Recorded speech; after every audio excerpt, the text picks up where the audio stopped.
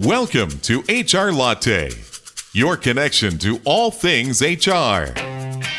Today's great HR department is foundational for today's successful business. Listen in as host Rayanne Thorne gets personal with practitioners and technologists, experts and thought leaders who care about the world of human resources. And now for your next cup of talent management, whipped to perfection.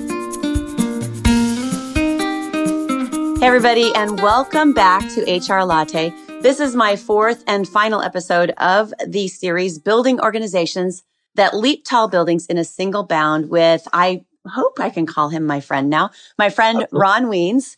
And thank you, Ron, for letting us use your book, Building Organizations That Leap Tall Buildings in a Single Bound, as kind of the spine for this series. And today we're going to talk a little bit about corporate intelligence. But first, thanks for joining me. Give us just a brief background, Ron.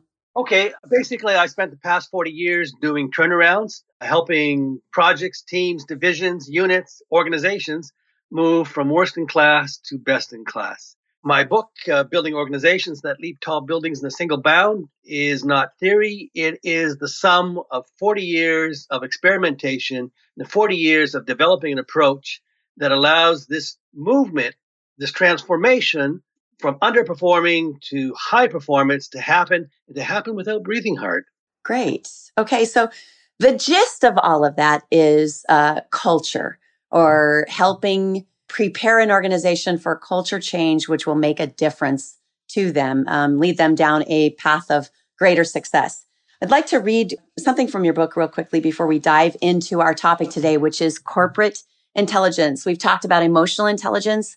And in our last call, we talked about relationship intelligence. So today we're diving in on corporate intelligence, the power source for organizational performance. Cause gives people courage. Cause gives people the reason to endure the pain of change. Common cause creates a company whose people are striding arm in arm towards the company's desired future. In essence, deeply held common cause leads to a company of zealots with the courage and energy needed to tackle the barriers and hurdles that block the pathway to an organization's desired future. So this is all about culture, or connecting people to the corporation, to the organization, to the firm. So let's dive in and talk about corporate intelligence. First of all, tell us what you mean when you say corporate intelligence. Okay. It's not complex. Corporate intelligence is exactly what you've just said. Corporate intelligence is about being able to deeply connect people with a common future so that the people of the organization are able to align and collectively pour their energy into achieving that future and to work together in that process. And the magic is working together to achieve the organization's future. Okay, so this common future, how can an organization identify that common future without coming across that it's all about profit? It's all about success, right? Because it can tend to be that if we're talking about the successful future of an organization, it may come across to the employees that, look, it's not about you. It's about the bottom line. So give us an example of an organization that you've gone in and worked with, and they maybe had a fear of that, or you were able to identify, look, the messaging that you're getting back to your employees is all wrong. Well, if it is about the bottom line, then don't expect to be able to retain your most talented people. And I'm going to quote, favorite author of mine is Charles Handy. He founded the business program in the London School of Economics, and you can view him as an Irish business philosopher. But he said something that resonates with me. If you want to retain talent, you've got to create cause. Otherwise, you get a purely instrumental relationship in which I'm working for you purely because I'm earning money, or because it's teaching me some skills which I will go elsewhere and use. Then you get very short-term thinking, very selfish thinking. And you can make money, everything in your organization, but you don't expect to become one of those rare, high-performing organizations. So what's the key? How do you create cause? Well, this is something you can't fake. The leader can't go out there and say, if the true reason for that leader is solely the bottom line and nothing else, that leader, he or she, cannot pretend that it's something else. But this is actually the joy of leadership. If a leader wants to touch somebody's heart, and that's what cause is. When you create cause, you're doing one thing. You're helping your people understand why their work is worthy of their time. And you do that by helping them understand how their work is positively touching another human being, how their work is contributing to their society. And as a leader, you can't do that unless your heart has first been touched. But this is the joy of leadership. This is the privilege of leadership, because as a leader, you first have to go inwards. You have to understand what is your life's mission. What is it you want to accomplish with your life? And then you have to take your organization and wrap your life's mission around the company's life's mission. And you get sort of this double helix, which is the DNA of success within an organization. And as a leader, it's only once you have aligned your life's mission with your work that you will be able to lead others and build cause. So it's really interesting when we talk about cause, when we talk about common cause, and when we talk about the good of the whole and the sum of the parts, because in our last episode, you talked about the sum of the parts being greater than the whole. Yep. But in this section, corporate intelligence, we have to address the whole and how this type of intelligence can benefit the whole. Is there a possibility that corporate intelligence will not benefit the whole or will not benefit the many parts that make up the whole? Okay, good question. And the answer is absolutely yes. If you have not chosen your objectives wisely, i.e., you have a bad strategy, and you get everyone aligned around a bad strategy, well, then everyone will take you into la la land. And so you have to have done your homework first, and you have to be really clear on what you want your people to achieve. And if you've done that, then it can only serve you. So when we talk about corporate intelligence, it's more than just a cheerleader for culture, isn't it? Is it really, it's going behind the surface of what may be the great phrase or motto or vision statement for the organization. It's actually going a deep dive. Like when I consider intelligence, it isn't that somebody can speak well or use a heady vocabulary. Nope. It's somebody with a certain amount of finesse mixed with wisdom and knowing when to say what or when to do what at the right time. So go ahead. Don't have to worry about the right time, because as a leader, when you're building cause, you're doing it constantly. There is the 6-week rule. In my experience, my life experience has shown me that when you build cause, when you excite people, when you impart a vision and people believe in it, the life of that vision is 6 weeks. In 6 weeks, people will have forgotten half of what you've told them. And if it remained a vacuum, that would be better, but it doesn't remain a vacuum. Those people fill that part that they've forgotten with what they think it should be. And very quickly, they go from being aligned to being divergent. And I call that, most organizations are what I call incandescent, like the light coming from an ordinary light bulb. Is the light rays are going in all directions. Everywhere, yes. And that describes most organizations. In most organizations, you have good people, smart people wanting to make a difference, working hard, and they all have their own definition of what being good means or what doing good means for the organization. And this is where the difference comes from. As soon as you can get your people aligned, they start building upon each other. And that's where the whole becomes much more than the sum of its parts, really easy. But here's the interesting point. All organizations start off as incandescent. Then there's sort of five levels of corporate intelligence. The second level is what everyone in the organization understands the organization's goals. Like you can go around and speak to any person in the organization, and the majority of them will be able to explain the organization's goals to you. Now, in my experience, less than 20% of the organizations on this planet that you can go into an organization and the staff understands the goals. So by simply having your staff understand where you're trying to take the organization, you're already ahead of more than 80% of your competition. The third level of corporate intelligence is people not only understand it, but they believe in it. They see it worthy of their time. They're energized by it, but they still aren't working towards it. It's the fourth level is when they start, and I call this commitment. The fourth level is commitment when they start working towards it. Now, there's a paradox. At the third level, they believe and are energized by it, but are not working towards it. How is that possible? Well, it's because we've all been there. The manager comes out and says, we're going to do this, we're going to build this. And the staff say to themselves, sure. When the going gets tough, you're going to leave us hanging out to dry. And so at the fourth level, you achieve the fourth level where you've engaged the head, the heart, and the fourth level gets the feet engaged.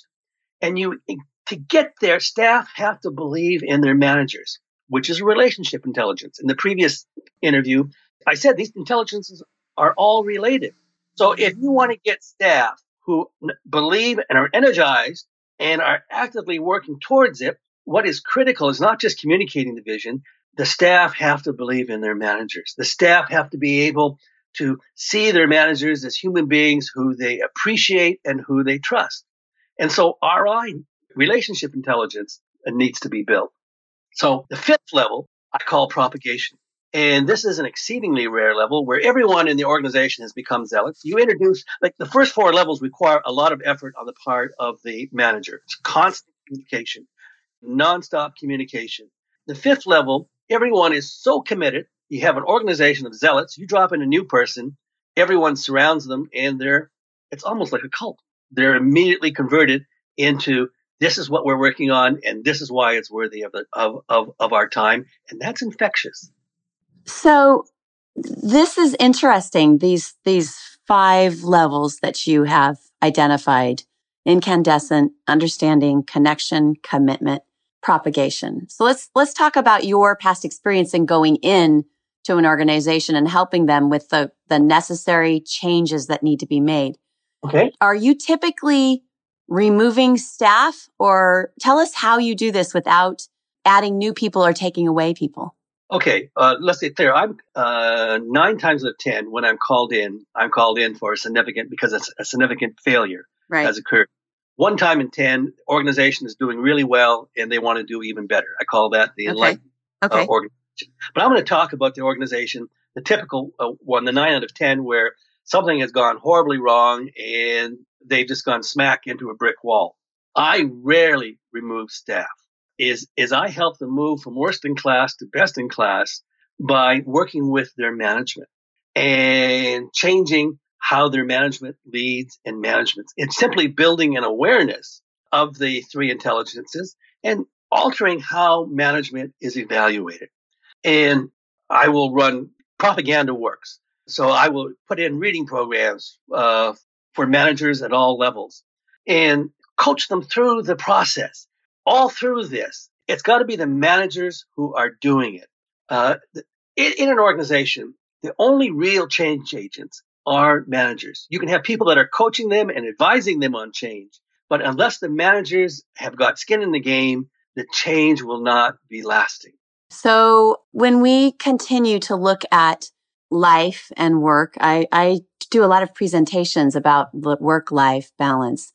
And it's always interesting to me that the understanding, the nodding in the audience, right? About, yes, work-life balance. It's like spinning plates in the circus, and trying to keep the right shoe on the right foot and all these plates in the air so that nothing falls and nothing is broken or ruined or beyond repair.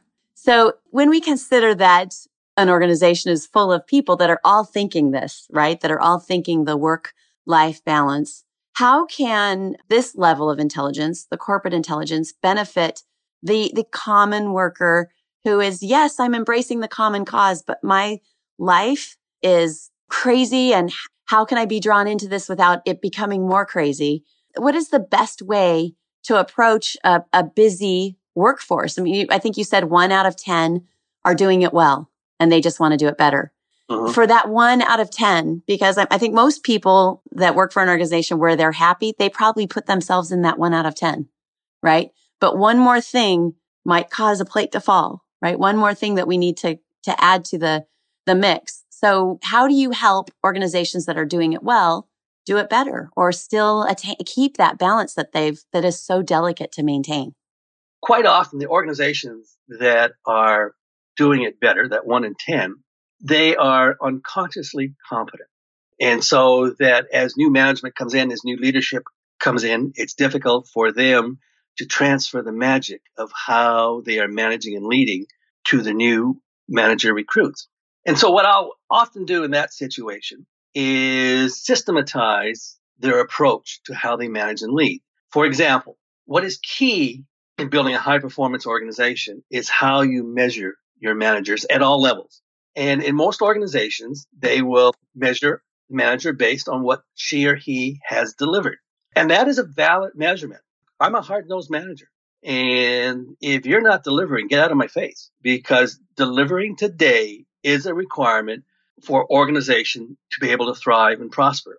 Now, the difference is that measuring what you have delivered is, for me, only half the measurement, because I can deliver today and I can be successful today by compromising tomorrow. And that's not an uncommon thing to do, is to burn out staff, to work them into the ground.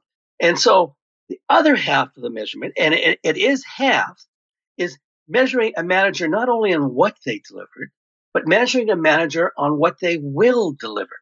Now, that sounds pretty near impossible, because do I have a crystal ball? Am I able to predict or see what that manager will deliver? And the answer is no, I don't have a crystal ball.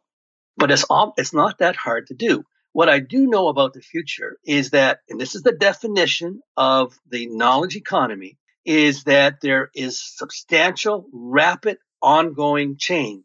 So I know the future is going to involve significant change. And what I need to be successful, I need to have a team that is ready to take on that change. I need to have a change-ready team. So what I go and do is I introduce a measurement, is how is the team doing? And what happens is every team at every level, the frontline team evaluates the supervisors evaluate the directors evaluate the VPs, VPs evaluate the CEO. Each team, each unit, the staff does a simple survey, and they do it minimum once a quarter. And it takes about 5 minutes. I have about 32 questions. And the supervisor, the manager at every level gets the responses back in terms of an anonymous summary. And every member of staff gets that same summary report. Then the manager sits with the staff and goes over the questions and asks, gee, I thought I was doing good on question 17. And so they have a discussion. Then the manager is allowed to pick one or two items max for the next quarter to work on. And they share this with the staff. And they say, if you see me doing well, let me know. If you see me not doing well, also let me know. And the power of a survey gives you feedback. But research has shown that half the power of the survey is just the manager reading those questions every quarter. And it reminds them what they should be doing. And so all of a sudden, you have managers that, I'm sorry, you got to chew gum and walk at the same time. You have to deliver today while preparing your people for tomorrow. And I'll give you an example. There was a company, and what this company did is it required a 3% improvement in performance from each team every year. 3%. And a growth in productivity, a growth in quality, a 3% growth. And if you delivered a 2% growth, you'd be called on the carpet to explain. If you delivered a 10% growth, you'd be called on the carpet to explain. Because first thing is they wanted that 3% growth not for 1 year. They wanted that 3% growth every year for the next 50 years. And they didn't want it to be done on the back of their employees, because they knew that if the employees burnt out, the company would go downhill. So interesting, all of the details that you have shared with us throughout this series. And we know the saying, the sum of the parts is greater than the whole. Or is it the other way? The whole is greater than the sum of the parts.